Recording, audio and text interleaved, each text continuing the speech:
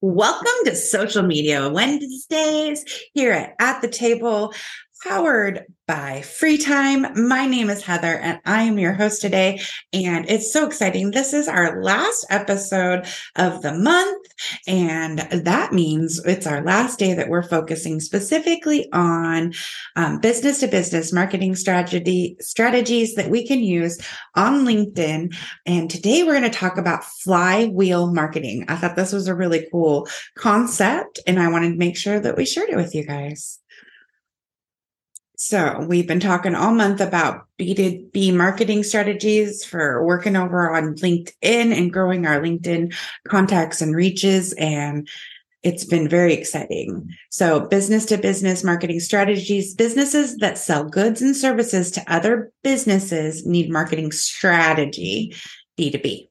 B2B companies frequently have difficult sales cycles that protracted decision-making procedures. What that really means is that there's a whole bunch of people involved when we do a business-to-business marketing business strategy, so that there's more people involved in this decision. So all of that means is that we work really hard to get multiple people in a company on the same side with us. So what is B2B versus B2C marketing? So B2B is B2C is business to customer. B2B is business to business, which we keep talking about. But I was like, oh, B2C, we probably should know what that acronym means too, right? Like all these things come flying at you, like letters, A, B, C, D. I know my alphabet. What you talking about? All right. Marketing strategies, the marketing flywheel. The marketing flywheel represents a system by which the more you do, the faster the real marketing results, the faster you see them. So it's equated to a flywheel in a car. So if you know what that is, you might understand that you really need the flywheel in order for your engine to spin. From what I read. I'm not a car person, so I thought I did pretty good there. The more you do with your marketing flywheel framework, the more momentum you gain. So this is where we talk about being consistent and doing these things over and over again. And why do we do that? Because we want the momentum going. When done right, marketing flywheel produces compound results, where you get greater returns with less effort over time. Compound results, doing the little 1% every single day of the thing over time produces those big results. So what is that?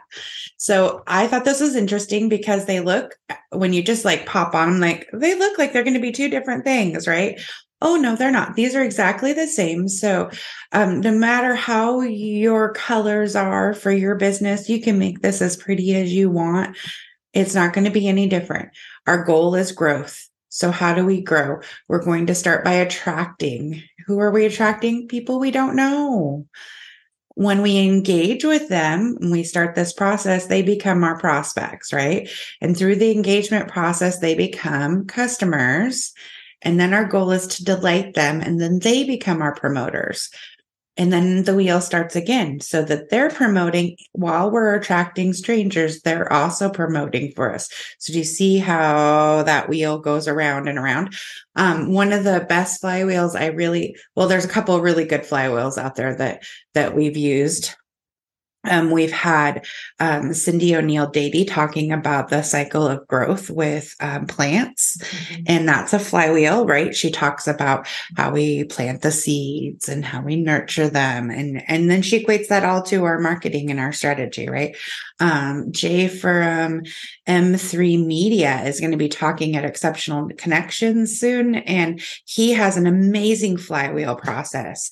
So it's just this idea of how are we going to put people, this is the goal, right? So why am I doing LinkedIn? Why am I here? We're going to attract people to us that don't know us, right? And then we're going to engage with them. And then we're going to have customers. That's the end goal result, right?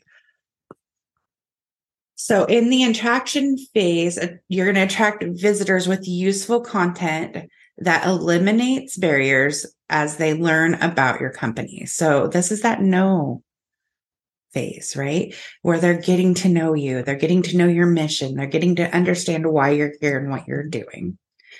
The key is to earn people's attention, or earn it, not force it. You want to earn their attention. Some forces you can apply are content marketing, search engine optimization. So SEO, content marketing, social media marketing, social selling, targeted paid ads and advertising, which we always say is your very last thing after you have exhausted organic reach, and a conversion rate optimization. So when you have all of this information and you've had multiple conversations, you'll have a rate of conversion. Like, how long does it take you to get someone through knowing you, liking you, trusting you, and then becoming your customer and then becoming your biggest fan? And you'll know what that is, but you have to get out there first. You have to start. In the engagement phase, you make it easy to shop and buy from you by engaging buyers to engage with you on their preferred timelines and channels. So engaging with them when they're available. Engaging with them when they're available. You are creating that customer experience, letting them know that they're valuable to you when they are available. Focus on opening relationships, not just closing deals. Some forces include website, email personalization, database segmentation, marketing automation, lead nurturing. We could do a full episode on each one of these. Multiple channel communications, chat, phone, message, email, sales automation process, lead sourcing, and try before you buy programs. So this is that section. Finally, we want to delight. Move on to the delight phase. You help support, empower your customers to reach their goals. Remember, customer success is your success. Some forces you can leverage are self-service, knowledge-based chatbots, proactive customer service, multi-channel availability, chats, messages, phone, email. We send video messages and audio messages sometimes because maybe I just need to show somebody a quick how-to. This is, one of those things we just do. Ticketing systems. So as you grow your business, you might need to implement a process of how you're going to keep track of the things that are coming into you. Automated onboarding, which I know a lot of us are doing right now. We're automating our onboarding systems. We're really working on that. And that really helps with our customers. And then utilizing customer feedback with surveys. And then, of course, loyalty programs. These are all ways that we utilize that. Back over here. We utilize the delight area. So we're going to attract them. We're going to engage them. We're going to delight them. And then we're going to keep attracting more, engaging more, delight more. Do we see the process? I see the process. I hope you do too. Let's get back over here.